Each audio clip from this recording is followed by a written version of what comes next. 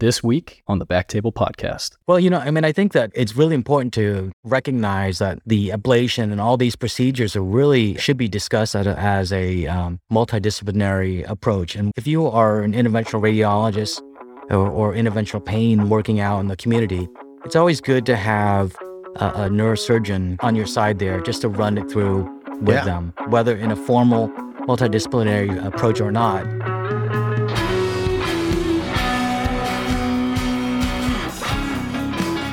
Hello, everyone, and welcome to the Backtable MSK Podcast, your source for all things musculoskeletal. You can find all previous episodes of our show on Spotify, Apple Podcasts, and on backtable.com.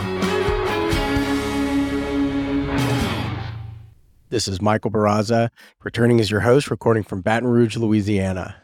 Today, we're going to talk about spinal ablation from the perspective of a neurosurgeon, and I'm honored to be joined by Dr. Tran from the Moffitt Cancer Center. Dr. Tran, thanks for joining us. So thanks for having me. So you off this weekend? Yes, I was on call last weekend, so this weekend's a weekend off. I had last night, but I'm glad to be off for the rest of the weekend. I want to hear a little bit about your practice. We had somebody else from the Moffitt Cancer Center last week, Dr. Ninesh Parikh, talking about something completely different. Last week, we were talking about, ablation for kidney masses. Today, we're talking about spine. Is spine a large part of your practice? Yeah, spine is about 80% of my practice here at Moffitt. Primarily for cancer, or do you do, fusions and that kind of stuff too? My practice will invariably, I treat all cancer patients. So if we do have cancer patients that come in and that they may have some degenerative disc disease, then I'll operate on that. But I would say that the vast majority of the practice is spinal cancer related. I would imagine in an institution like Moffitt, you're pretty busy. Yeah, it's quite a busy practice. Is it a training program? Do you have residents and fellows? We have residents from University of South Florida that who rotate through with us, but we also have 2 dedicated neurosurgical oncology fellows every year. How long is that fellowship program? The fellowship program is for 1 year for each of them. And so it's, and it encompasses the full spectrum from both brain oncology to spine oncology. So focus it back on spine. I treat a fair number of spine patients, but certainly not the full breadth of spine therapies that you offer. And I'm kind of curious, where this fits into your practice. Could you tell me first about what, some of the open options are for treating patients with spine metastases or even primary spine tumors? Yeah, I think that I've noticed in my career that the practice has really changed quite a bit within the past 10 years. While I was in neurosurgical training, the traditional standards has always been, if you have cancer or metastasized to the spine, it comes down to surgical decompression and probably a pedicle screw fusions fixation just to stabilize the spine. Always very large, very invasive practices. And within the past 10 years, I've noticed that vertebral augmentation and now ablation, it's encompassed more of the minimally invasive procedures, and that to patients who were not candidates for, the traditional, more invasive surgeries in the past are now candidates. And what that's allowed us to do is that it's allowed them to have better quality of life and allow them to actually go on to other systemic therapies. Yeah, I would imagine most of these are for palliative treatment. Yes. One other question I had is, because of your background as a neurosurgeon doing both open and less invasive treatments, I would imagine in terms of ablations, you're probably able to be a bit more aggressive and treat some of the more challenging lesions that non-operative interventionists like myself can't normally do. Is that true? I think that's a big plus of having the surgical background. Yeah. And that patients who come in who have lesions that are kind of questionable, I'm able to offer them the less invasive procedures like ablation or kyphoplasties first. And if they fail that, then I have the option of proceeding ahead with the more traditional spinal surgeries. Do you ever do any kind of like hybrid approach procedures? Let's say like for cervical spine lesion, just kind of, do an exposure and then ablation, or is it usually one or the other? No, I think that that's a great question. I think that my practice now has moved very much to a hybrid procedure. That's cool. Just as an example, in the past, if somebody who has metastatic disease, maybe some epidural extension, you think that you would have to do a complete decompression with a laminectomy and then a fusion. Now I can just go in and just do an ablation and maybe plus or minus kyphoplasty on top of that, and then just do pedicle screw fixation and through a minimally invasive approach. And so what takes a 4 or 5 day hospital stay, prolonged recovery, down to outpatient procedure or just an overnight stay only. It's awesome. So just for my knowledge, when you're debating doing just ablation versus ablation versus pedicle screw or not, which ones are going to need the pedicle screws after? We traditionally think about that as either a 2-column or 3-column. Sure. I think the spine is that. So patients who have primarily anterior column disease, those are very good candidates for just the ablation and augmentation. Whereas if they have the posterior column involving the facets or the spinous processes, then they do require pedicle screw fixation. And so, as you kind of progressed more toward the minimally invasive option, what have you noticed in terms of outcomes? Well, I think that in the short-term outcome, I've noticed that patients get pain relief much faster than they would with traditional surgeries. And I think that that's, the data is still coming out as ablation is a fairly new procedure out there. But I think that anecdotally, it's noticed within our institution that radiation oncologists, medical oncologists will often refer patients for these minimally invasive procedures before going on to radiation or chemotherapy, because they know that it improves the quality of life and allows those patients to go through the other procedures with much better quality of life and less pain. Yeah, that's something we've talked about on here before. We had a radiation oncologist come on and talk with us about it. And it seemed like the consensus was that doing this prior to radiation therapy was better than the alternative, doing radiation therapy first, followed by this. Is that your experience as well? Yes, that's absolutely is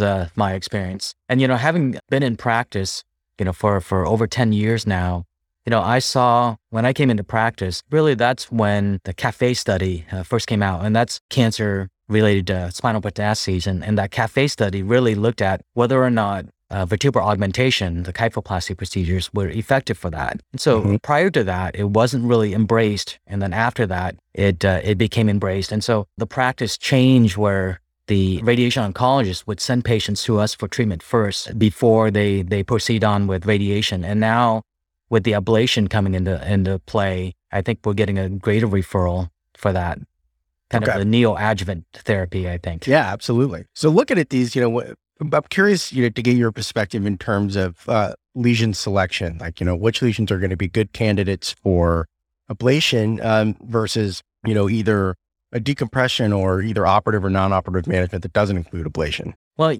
patients who have disease that may extend in the epidural space, that may have some neural compression, those are, I think they definitely need to be evaluated by a neurosurgeon to determine whether or not decompression is required. But patients who have isolated disease to the anterior column, I think those are excellent candidates. How do you approach lesions? And I see these a lot where, it'll be kind of in the anteromedial aspect of the vertebral body, but there is a decent sized extraspinal component. Well, those, in terms of treatment for the spinal lesions, I feel that strongly that it always has to be a multidisciplinary approach. And that none of us really practice in a vacuum. And so when they come, my focus may be on the tumor within the spine itself, but then it incorporates a follow-up with a radiation oncologist or a medical oncologist to discuss chemo and radiation. Okay. So I'm curious, are you the only person in your hospital who is doing these? No, we have 5 surgeons altogether, but there are 3 of us. 3 out of the 5 do spinal oncology. In terms of ablations, do any other practitioners in the hospital do them? Do any interventional radiologist or anesthesiologist or anyone else? Or are they all done by neurosurgery? No, it's we have interventional radiology and as well as interventional pain. Okay. So all 3 disciplines will do ablations. So how do these patients get evaluated? Is there a tumor board or something where these patients get discussed? Yeah, typically, they end up going through multiple tumor boards. And so Moffitt is set up so that it's a kind of a systems based. And so if you have lung cancer, you're part of the thoracic program. If you have renal cancer, you're part of the GU program. Okay. But they have their own tumor board. And then they refer, based on that decision making, they refer to neurosurgery. And we have our own tumor board. And that does incorporate all the spine surgeons, the radiation oncologists, and oftentimes some of the neuro-oncologists. And then we make the decision to proceed ahead with the appropriate treatments. One question that I forgot to ask you is how you learned to do this. So did you do these in training? No. Well, I did some of the kyphoplasties in training. Sure. And so I think you just have to keep in mind that, the CAFE study came out in 2010. And so prior to that, the kyphoplasty was not as popular of a procedure. It was only occasionally performed And so after that study came out, then people started embracing the more minimally invasive procedures. So that's with the kyphoplasty, the augmentation. And then ablation has only been around for spine, has only been probably around for about the last 5 or 6 years. And so all that was performed here in my practice. I picked it up on practice. The next thing I have for you is, you're the only neurosurgeon involved with the Opus One trial that looked at spine ablations, which adds really some unique perspective already. Could you share any of I think that the last update that we had on the Opus One trial, basically what we have seen from spinal ablation, as we got farther out of these patients? We had, I think when you had discussed this with Dr. Levy and Dr. Bagla in the past, I think that was the interim study. And since then, the final study data analysis came out for the Opus One, and really that concluded all the 1-year follow-up on these patients, and it concluded that all the improvements that we had in terms of quality of life and pain reduction was durable, starting from about 3 days and extended out to 12 months. Aaron had talked to both Jason and Sonny before we had this discussion, and just to figure out the best way to go about doing this. And one of the things that they had shared was that you're really interested in the post-procedure imaging of these patients. Is that true? Yes. And that's the benefit of working at a cancer center. I'm looking at this not just from the pain control, but I'm also looking at this as an oncologist, as a tumor control. And ablation for the spine, at least, it's FDA indicated for treatment of painful cancer-related pain. Yeah. But if you look at it in the broad perspective, I think we know that pain is caused by more than just fractures. Cancers can stretch the periosteum. They secrete a lot of cytokines. And so if you ablate the tumor, and so you destroy the tumor, well, then all those other factors are gone and you get pain control that way. And so indirectly, what you're doing is you're controlling the cancer. And so that's my interest in follow-up, is that we continue to follow these patients up every 3 months with serial imaging, whether that's a PET scan or MRIs or CT scans. And we see that patients who have been treated with ablation, there's decreasing enhancement, there's a decreased uptake on PET scan. So it all shows that we do get pain control, and we do see that there's a reduction in tumor burden at the treated levels. That's really interesting because, I'm used to looking at this from a palliative standpoint. But again, as you said, looking at it like an oncologist, that's different. I'm curious if you think that there is a potential down the road for, an isolated spine metastasis or even a small primary bone tumor, if this is a possible treatment option, or, for those patients, if you're proceeding as you normally would. Yeah, I think this is really is a great option for that.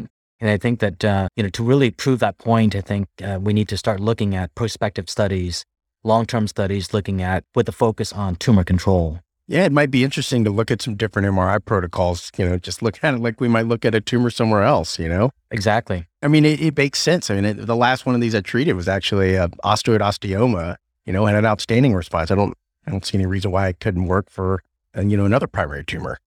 Right.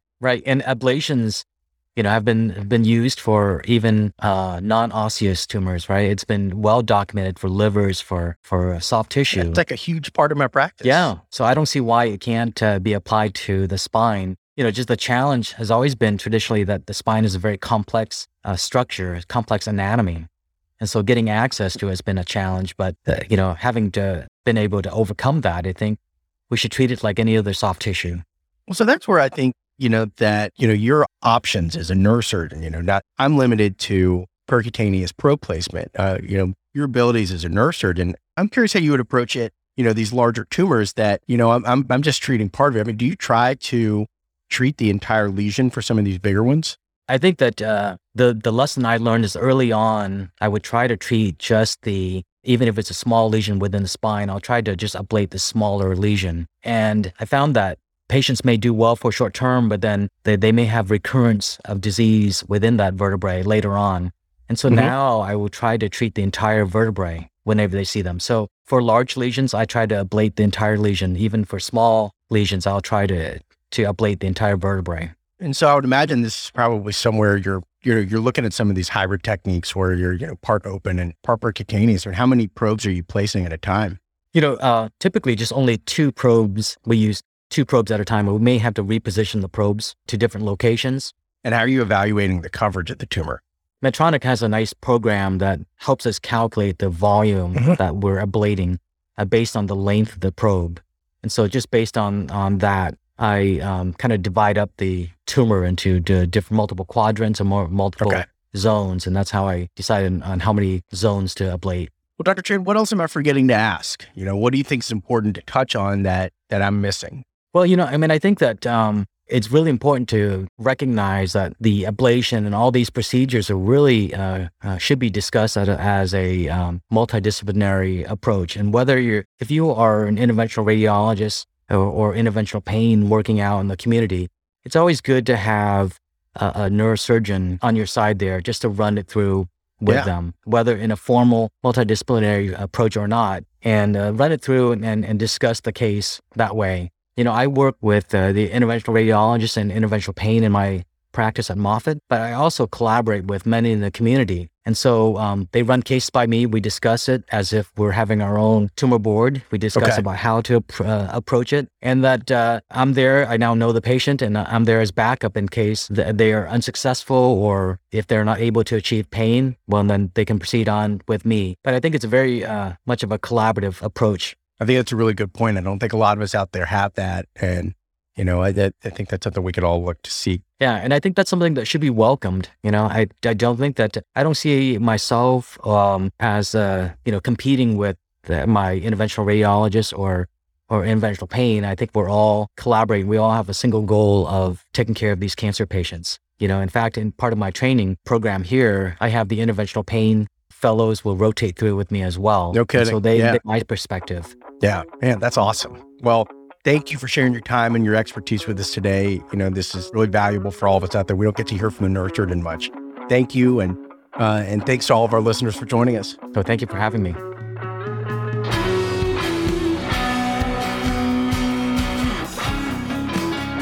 Thank you so much for listening. If you haven't already, make sure to subscribe, rate the podcast 5 stars, and share with a friend. If you have any questions or comments, direct message us at _BacktableMSK on Instagram, Twitter, or LinkedIn.